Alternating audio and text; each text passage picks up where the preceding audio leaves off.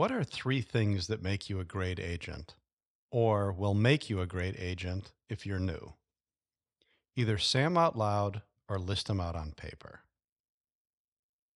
Like most of us, your list probably includes your love for homes, your love for your community, your work ethic, your honesty and integrity, your communication skills, your negotiating skills, etc. Scary but true, those are table stakes. That's the minimum it takes to get in the game. Anyone that sells more than a few homes a year already possesses those traits. You won't differentiate yourself with those traits. It's unlikely that you'll cut through the clutter and ever sell more than a few homes if you don't possess what's referred to as the it factor. What's the it factor? The it factor. Do you naturally give off the impression that you have what it takes? Do you have it? I attend a handful of conferences every year. I'm surrounded by hundreds and oftentimes thousands of agents. They come in all shapes and sizes. When I'm there, I like to do an experiment. I talk to as many different agents as I can. Honestly, I don't even care what the subject is about. Sometimes it's work related, sometimes it's not. And after a few minutes, I start to assess whether I would hire that person or not. Would I hire that person to sell my house? Are they self-assured without being narcissistic?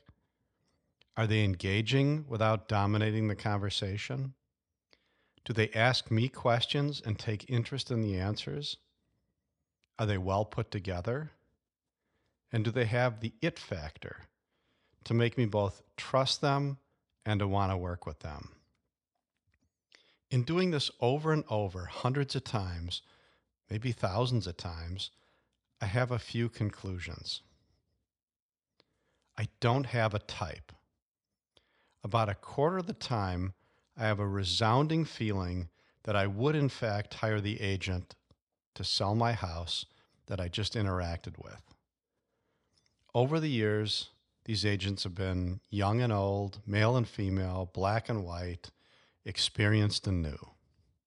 It's not who they are. In fact, it's not what they know, and it's not what they've accomplished. None of those things win me over. Some of the smartest and most accomplished agents that I've met, I would never hire, not in a million years. At the end of the day, it's not what they've done, it's how they make me feel. Feel. Put as clearly as I know how to say it, the it factor is basically the knack for making other people feel good or feel safe or feel understood. We spend way too much time trying to win people over with how much we know and how many times we've accomplished what they need done. That's precisely why so many experienced agents don't get all of the business. It's also why so many new agents burst onto the scene and earn market share without the requisite experience. It's because the experienced agents too often speak to a potential client's brain, and the newer agents have no choice but to speak to their heart. I'll take someone's heart over their brain any day of the week. So, two important conclusions. You need to know how to win hearts, and just as importantly, you need to know which hearts to win over. First, how do you win someone's heart?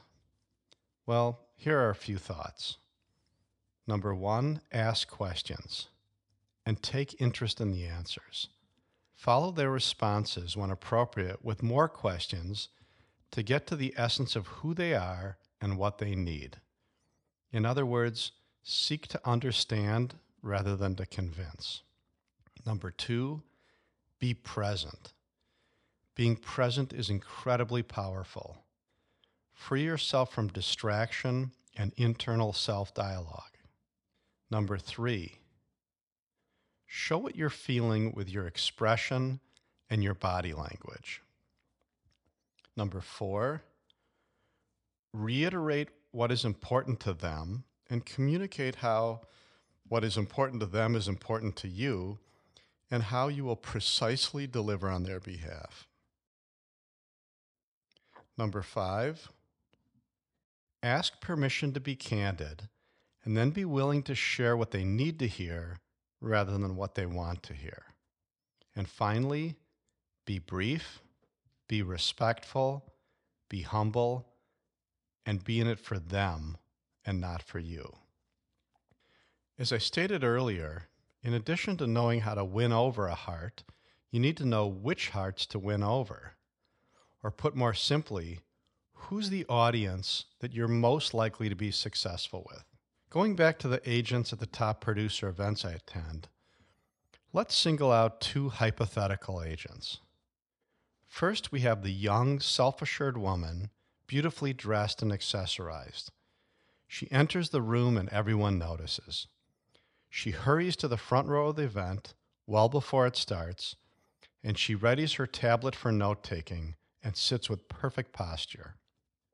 On the other hand, we have the middle-aged guy, casual but appropriately dressed, who greets you with a warm smile and insists that you pass through the door before he goes. He ends up in the back row as he's still enjoying chatting with strangers as the keynote speaker takes his place at the lectern. I highlight these 2 because they're obviously both successful by virtue of the fact that they're at the top producer event. They're both genuine themselves. They act and look like who they are. So which one would you rather be?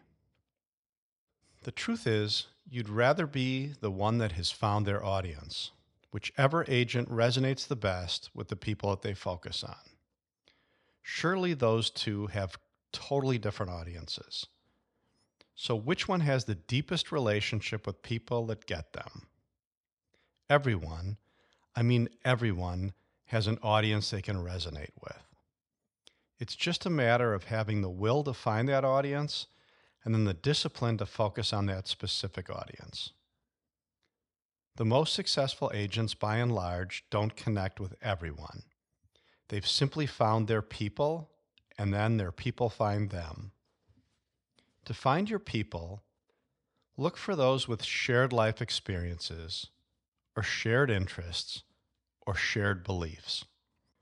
Never underestimate the power of a common bond. So in summary, you need to define who your people are. Who are the people that you naturally connect with and that connect with you in return?